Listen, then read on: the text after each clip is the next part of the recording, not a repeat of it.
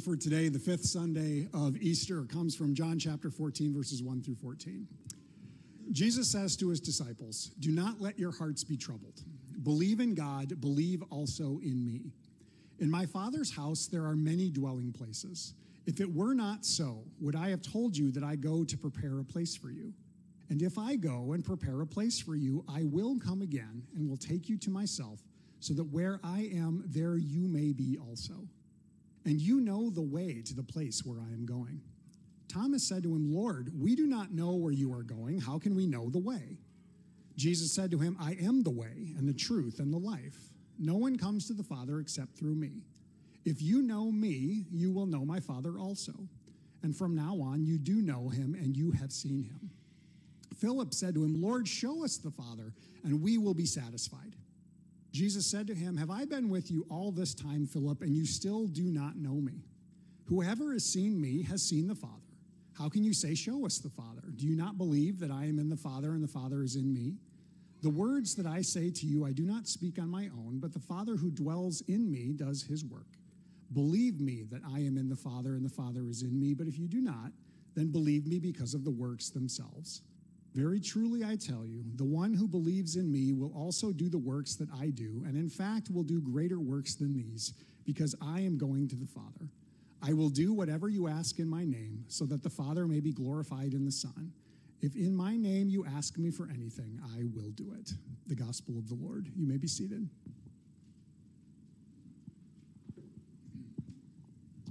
Well, people of God, may the grace and peace of our triune God be yours today and forever. Amen. Over the course of probably the last, 20, 30 years, there's a phrase that has come up a lot, and it's good for our planet: reduce, reuse, recycle, right? And it's a simple idea. It's like, let's cut down on garbage. If something has another use, let's reuse it again. Or can it be made into something new? And this is, I think, actually something that's been around for a long time. Maybe we just didn't realize it. And there is a very specific type of skill that utilizes this idea. It is a skill that I do not have, but I greatly respect those that do. And this skill is called quilting. Yeah. Quilting's great. You take all this fabric. It could be new fabric, but a lot of times, at least in the quilts that I have seen, it's old fabric. Maybe it comes from someone's shirt or their pants or a dress or a suit or something. And people with much more handiness than I have are able to sew it together and turn it into something gorgeous.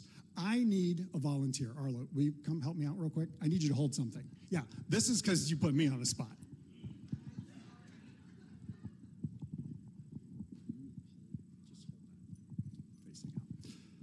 This quilt was made by my grandmother, my dad's mom, and was a gift to me for my high school graduation. Now, my grandma was a great quilter in her heyday, and she made all kinds of quilts. She made them for all of the grandkids all the way through. Now, I graduated high school in 1997, so this quilt is about, I gotta do the math, 26 years old. And if you look at some of the fabric, I'm gonna go out on a limb and say some of that fabric is a whole lot older than that. Some of it is pretty obvious where it came from. Like these strips right here, if you can see, blue jeans. Nice. Grandpa's blue jeans. Way to go. This right here, I have no idea where that came from. This one right here too, and maybe these flowery ones right here, I'm guessing those came from some of Grandma's dresses. It was the 80s, people. Just go with it. But the one that I'm really, really thinking about is this pattern right here. Now, maybe it's kind of faded. For those of you in the back, you might not be able to see it very well. But for some of you sitting in the front who are maybe familiar with farming, if you look at this pattern, can you tell me where that came from? Overalls. Yes. Okay. Thank you, Arla. Overalls. Specifically, Oshkosh Bagosh bib overalls. My grandpa lived in Oshkosh Bagosh bib overalls. Basically, from the earliest memories that I have of my grandpa, which were probably the mid-'80s when Grandpa was in his late 60s, all the way through the 90s and into the very, very, very early 2000s, before my grandpa died, he always was wearing those. In fact, the only time I remember seeing my grandpa not wearing his bib overalls was Sunday morning when he was wearing a suit to church. The whole rest of the week, he would be wearing them. Now, when I look at that, and not just the pattern, but that specific material, instantly in my mind, I have the image of walking in my grandparents' back door and taking a left and going up 2 very small steps into their kitchen, and then around the corner, and there's Grandpa sitting at the table, probably drinking some coffee and asking me if I want a sandwich, because he did it all the time. It's just automatic. I cannot not see it in my mind. Now, I also go one step farther than that, and I can see everything that I remember about my grandpa in his 60s and his 70s and his 80s before he died, that period of his life that overlapped with my early life. It's this mental image, it's this symbol that points me towards that relationship. But it's interesting to think about. So again, my grandpa was older when I knew him in my younger life, but there's a picture of my grandpa that was taken when he was in his early 20s. And it's a picture, he's standing with his older brother and one of his cousins, and it's this young guy that I recognize the smile, because my grandpa had a very distinct smile, but it's a guy who's at a completely different point in his life. My dad was not even thought of, so clearly I wasn't either. And it's Morris Dalen. It's Morris Dalen. And yet it's a time period, it's a life, it's an experience where he was at in that picture that I myself cannot know. I wasn't around, I didn't experience him at that time. My experience of my grandpa was limited to the period of time when I knew him in his older years. Now, throw that in the back of your head, and let's think about our gospel lesson for today. Where we're at in the season of Easter, we're kind of on the downward slope now, and we've sort of seen a switch. Now, the first few weeks of the Easter season, we focus in on the resurrection appearances of Jesus, the post-Easter Sunday when he is showing up to the disciples, to various individuals in different settings and different places. We have these various stories of the times that happened and the encouragement that Jesus gave, the empowerment that he was giving to his disciples, to these different individuals. And it was always because he knew his time on earth post-resurrection was limited. Now, Jesus hung around 40 days after the resurrection, and then he returned to heaven. He ascended into heaven, and that's coming up for us here in about another 2 weeks. But Jesus wanted to leave his followers, leave his disciples, leave his friends, and leave who would become the church with some instruction, with some gifts. And that's really the setting for what we have today. Now, interestingly enough, we got to jump in our time machine, because this scripture that I read happens at the Last Supper. And in John's gospel, the Last Supper is this very long period of teaching. It lasts for like 4 or 5 chapters when Jesus is talking with them. And there's a little bit of back and forth with the disciples, but most of it is Jesus giving encouragement, giving teaching, and letting them know that they will not be left alone. Now, what's interesting is right before this, literally right before this, the scripture picks up, Jesus has just said, hey guys, it's about to get real because I am about to die. And of course, the disciples have a reaction. And that leads into what Jesus says. Do not let your hearts be troubled. I am going to prepare a place for you. There, in my Father's house, there are many dwelling places. There are many rooms, and I'm going to get one ready for you. And then he goes on, and he makes a promise. And if I go to prepare a place for you, then I will come back, and I will bring you to myself, so that where I am with the Father, you will be there also. Now, here's where the disciples get a little bit boneheaded, which they're known to do. And one of them is like, excuse me, we don't know the address. How are we going to get there? And he said it exactly like that. I know he did. Lord, we don't know the way. How can we go there if we don't know the way? And then Jesus makes this promise, I am the way. If you know me, then you know the Father. That's the other question. Can you show us the Father? Can you show us something that represents God so we can wrap our heads around it? And Jesus is like, oh, guys. Here's the thing.